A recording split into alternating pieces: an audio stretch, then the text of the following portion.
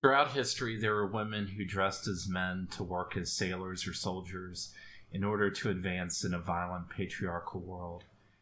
Everyone knows about Joan of Arc, but there were many others, like Hannah Snell, who in the 1700s disguised herself as a man and joined the Royal Marines of Britain. Even after she was revealed as a woman, she was still honorably discharged and given a pension. It was unusual, but people had little difficulty imagining why a woman would pretend to be a man, at least if she employed her male persona in the service of the country. Much less comprehensible in the early modern era was why a man, especially a man in a position of power and influence, would become a woman. Women had few, if any, property rights throughout Europe, and in pre-revolutionary France they could be imprisoned indefinitely in a convent for adultery or promiscuity. Why would anyone give up their privileges as a man for that? Yet that did happen in 18th century France with Charles Genevieve, Louis Auguste André Timothée Déon de Beaumont, known to history by her title, the Chevalier Déon. In her life, Déon did claim that she had been born a woman, but had been disguised as a man. However, an autopsy performed in 1810 found, to everyone's surprise, that she had been anatomically male all along. Déon was born to a minor and somewhat poor noble family in Burgundy, but luckily his father, who worked for the monarchy as an attorney specializing in royal property rights, and his mother, the daughter of a general, had connections. Between that and being a star student, Déon managed to get posts as a secretary for the government's fiscal office and work as a royal censor. At some point, Déon got one big promotion and was enlisted in a government department known as the King's Secret. It was basically an 18th century secret service agency, which started out as just a way to put a member of the French royal family on the throne of Poland. But it moved on later to one pretty specific purpose: crush Britain. France had recently suffered massive territorial losses in the aftermath of the 7 Years' War, losing all its territory in North America to Britain and Spain, except for two tiny islands off the coast of Newfoundland.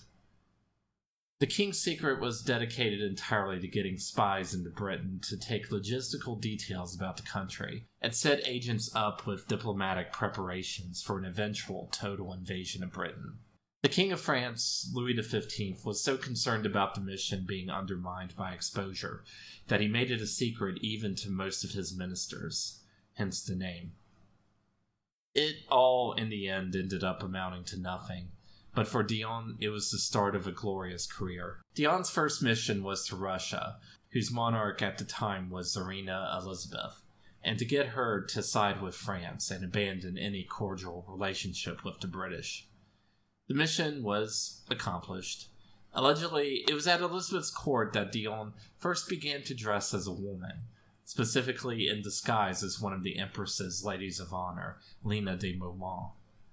One letter, allegedly from Louis XV, even praised Déon for accomplishing more in a dress than in the clothes of a man, although the existence of the letter is heavily disputed. After a short but distinguished military career as a captain of dragoons, Déon was sent to England to openly serve as a diplomat and to secretly serve as a spy, helping to collect information about Britain's coastal defenses, information which was sent back to France in code, and laying the groundwork for schemes to bribe members of Parliament. Here too, Déon was successful, weaving connections with the highest members of British society, all the way up to the royal family. Unfortunately, Déon was maybe a bit too successful and started living it up in London as a celebrity. Even though he wasn't France's chief representative in London, he lived like he was completely indispensable, keeping a staff of 22 servants, 10 horses, and hosting lavish parties, attended by the likes of the Scottish philosopher David Hume and the famous writer and politician Horace Walpole. Déon particularly seemed to find that imported wine was the perfect social lubricant. In one order alone, he bought 2,800 bottles of wine for £150. Exactly why Dion fell out with his bosses while in London is a bit unclear, but apparently it was Dion's extravagant spending and a sense that the government was skimping on his pay that was the cause. This affair is not about money due me, it is about honor and justice, Dion wrote to one of his superiors, the Comte de Broglie. I have kept my honor intact, and no one can take it from me. Dion was soon recalled to France, a decision supported by the king himself, who saw Dion's behavior toward his superiors as outright insubordination. Dion refused to obey, claiming he was being unfairly targeted by the political faction led by the king's mistress, Madame de Pompadour, and stayed on in London. When the French government insisted that Dion owed them money over improper use of funds, Dion countered that, on the contrary, the government owed him money. It was an even more delicate situation than one might imagine. After all, Dion had the ability to effectively blackmail the entire French government and the king himself, which is exactly what he explicitly threatened to do. He even published in England a book that contained letters exchanged between Dion and different French ministers, declaring that 4 more volumes were upcoming. The French government pressured the British government to arrest Dion. This they were perfectly willing to do, since the publication of those letters were a liability for the British too. But to their embarrassment, they just couldn't find any laws that Dion actually broke. Back in France, Louis XV took drastic measures, signing off on a plan to sue Dion for libel under British law, or have him kidnapped and brought back to France. It even came out that several foreign ministers were involved in a conspiracy to have Dion murdered. Amazingly, though, matters did eventually smooth over, or at least it seems so. Dion was given a generous pension by the king. This might have just been an acceptable way to pay him off, but he also became more valuable as a celebrity despised by the French government and loved by the British public. And so, he was kept on as a spy. It is unclear when exactly Dion started dressing in women's clothes, or started claiming that he was a she. But after Dion became a household name in Britain thanks to the scandal over publishing the diplomatic letters, the London stock market started placing bets on whether or not Dion was a she or a he. Dion was apparently even in danger of being kidnapped, just so someone could prove Dion's sex one way or the other. The situation would be resolved, but it wouldn't be by some London gambler, but by the new King and Queen of France, Louis XVI and Marie Antoinette. As much as we tend to today think of Louis XVI as the bungling idiot who messed up his one job so badly the French Revolution happened, when his grandfather Louis XV died in 1774 and he came to the French throne, the general public was relieved, excited even. Louis XV had become so notorious for his private life that he had become a joke. Among other torrid affairs, he slept with 5 sisters from one family. Louis XVI and Marie Antoinette were supposed to change all that. During Louis XV's lifetime, they sided constantly with the so-called devouts, the people who would be the traditional Catholic party if pre-revolutionary France actually had political parties. One of Louis XV's first acts as king was to banish Louis XV's last mistress, Madame du Barry, from court, and even from Versailles and Paris altogether. She wouldn't be the new regime's only target, though. Louis XVI, who had immediately abolished what was left of the king's secret, found it intolerable that Dion could blackmail the monarchy, but also that Dion was apparently a woman dressed as a man. The go-between assigned to handle negotiations with Dion, Pierre-Auguste Beaumarchais, was instructed to inform Dion that she would not be allowed to return to France until she agreed to hand over all incriminating papers, and to agree to dress like a woman from then on. However, it might have been Dion's assumed gender that made Louis XVI go easy on her. Beaumarchais wrote, "I dare assure you, sire, that by treating this astonishing person with tact and kindness, she, although embittered by 12 years of mistreatment, will be easily led back to submission." He was wrong. Of course, Louis XVI and Beaumarchais still found it necessary to offer to extend Dion's pension, and to even pay off some of her debts. For that, Dion finally gave up the papers and agreed to Louis XV's conditions. Dion would be allowed to return home to France and even visit the King and Queen of Versailles. The reception, though, was destined to be ugly. Louis XV might have shrugged off the growing rumors that Dion was a woman, but faced with the reality, Louis XVI and Marie Antoinette found Dion's gender to be a problem that had to be solved. Marie Antoinette herself personally sent Dion money and recommended various dressmakers who could set her up with a new wardrobe. Instead of being grateful, Dion left the Palace of Versailles to stay with her mother at Tonnerre, and later complained that the treatment she received was more bitter than pills of aloe. From the start, Louis XVI insisted that Dion declare openly that she was a she. Dion's requests that she be allowed to rejoin the army and wear male uniforms in public were all refused. When Dion kept wearing uniforms in spite of the king's orders, Louis XVI even had her arrested in the middle of the night and carted off to prison. She wrote furiously to her allies, but one of her friends at the royal court, the Duchess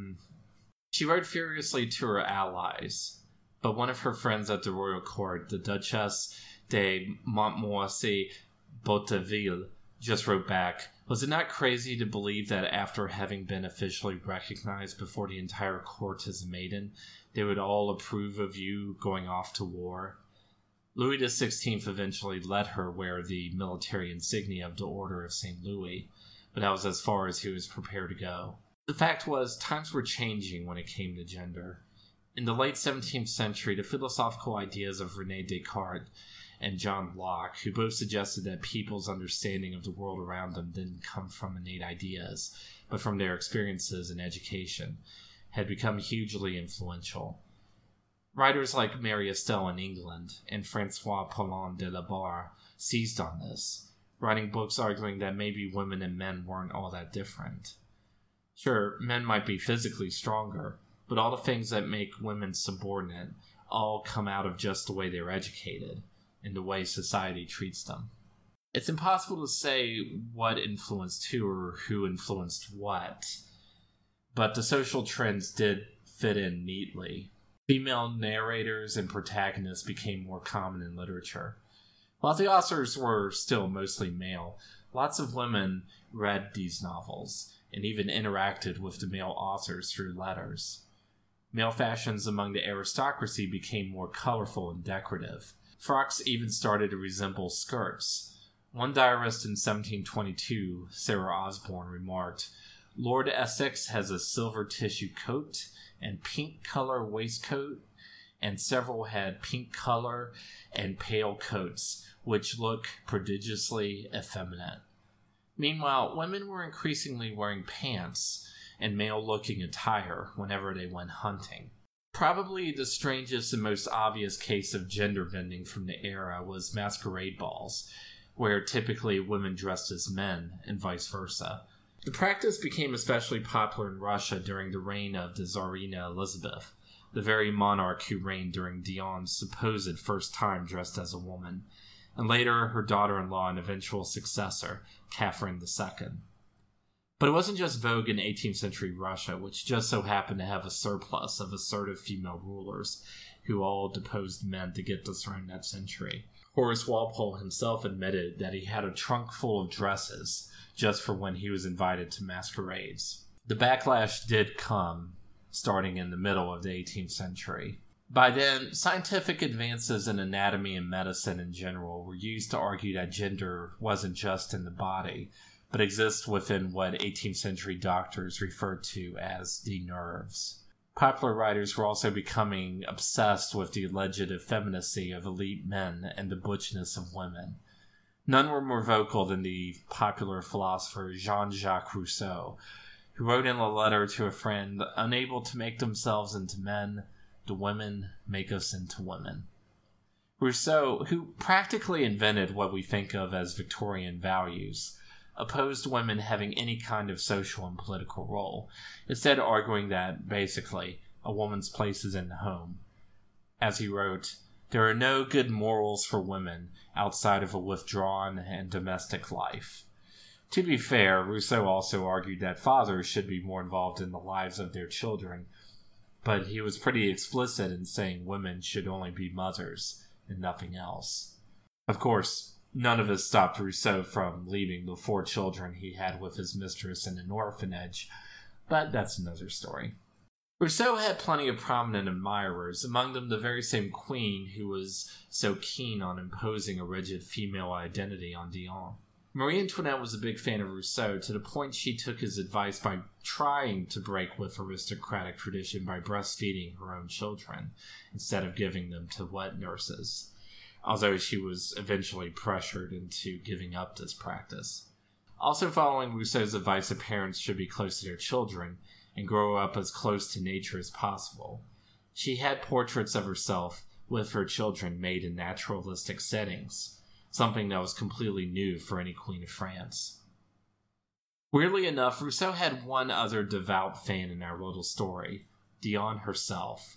So how could someone who read Rousseau's books and admire his ideas reconcile what Rousseau says about women's place in society and wanting to become an 18th century Joan of Arc? The short answer is, well, we don't really know. The long answer is that there are different series. Gary Keats, who wrote a book about Dion called Monsieur Dion is a Woman, which you should totally read even if you're only a tiny bit interested in the subject, thinks Dion did agree with Rousseau that there is such a thing as innate gender differences.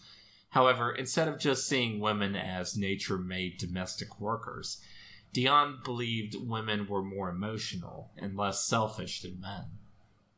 In one letter, Dion mused, "I have often wondered to myself if women are aware of their immense advantages and superiority." Dion might have just thought that her own troubles with powerful men in her life, and the career and the friendships she formed with women, showed that she was actually female. Another historian, Anna Clark, proposes that Dion was inspired by Rousseau's ideas about individual freedom, the sort of thing that did make him one of the great philosophers of modern democracy. As much as Dion's gender identity still inspires fascinating academic discussion today, her life became rather boring. Disillusioned by Louis XVI's refusal to let her go to war, Dion lived a quiet life with her mother in Tonnerre, enjoying the fact that she had become a local celebrity there just as she had in London.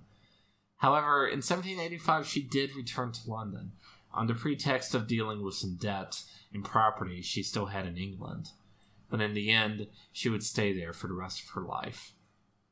Unfortunately, her life in London was a pale shadow of the days when she was the wealthy and famous toast of the city. The fall of the monarchy during the French Revolution meant that she lost the lifelong pension Louis XV had granted her, and the revolutionary government confiscated her family's estates. Although she had support from rich British friends, she still ended up in a debtor's prison for several months. Finally, badly injured in one of a series of public fencing matches she did, and paralyzed from an accidental fall, she died in 1810 at the age of 81. To this date, the final resting place of her remains have been forgotten. As anticlimactic and tragic as her life became, Dion is still a fascinating individual for reasons apart from her gender identity. She fought a duel in 1787 before the future King George IV of Britain against Joseph Boulonnais, Chevalier de Saint-Georges, the child of a slave and a plantation owner in the Caribbean who became the first black composer of classical music and would later lead an all-black regiment fighting for France during the French Revolution. Also, she offered to lead an all-female regiment for France against Austria in the Revolutionary Wars, and, well, she also wrote a 13-volume book on public policy. But even if Dion never became the war hero she wanted to be, she still managed to lead life in her own terms in the face of ugly political entanglements, the prudish opposition of the King and Queen of France, and her own poverty. That alone makes her worth remembering. And if things like the fact that even in far-off Japan she's been remembered through a successful anime and manga series are any indication, I'm far from alone in thinking that.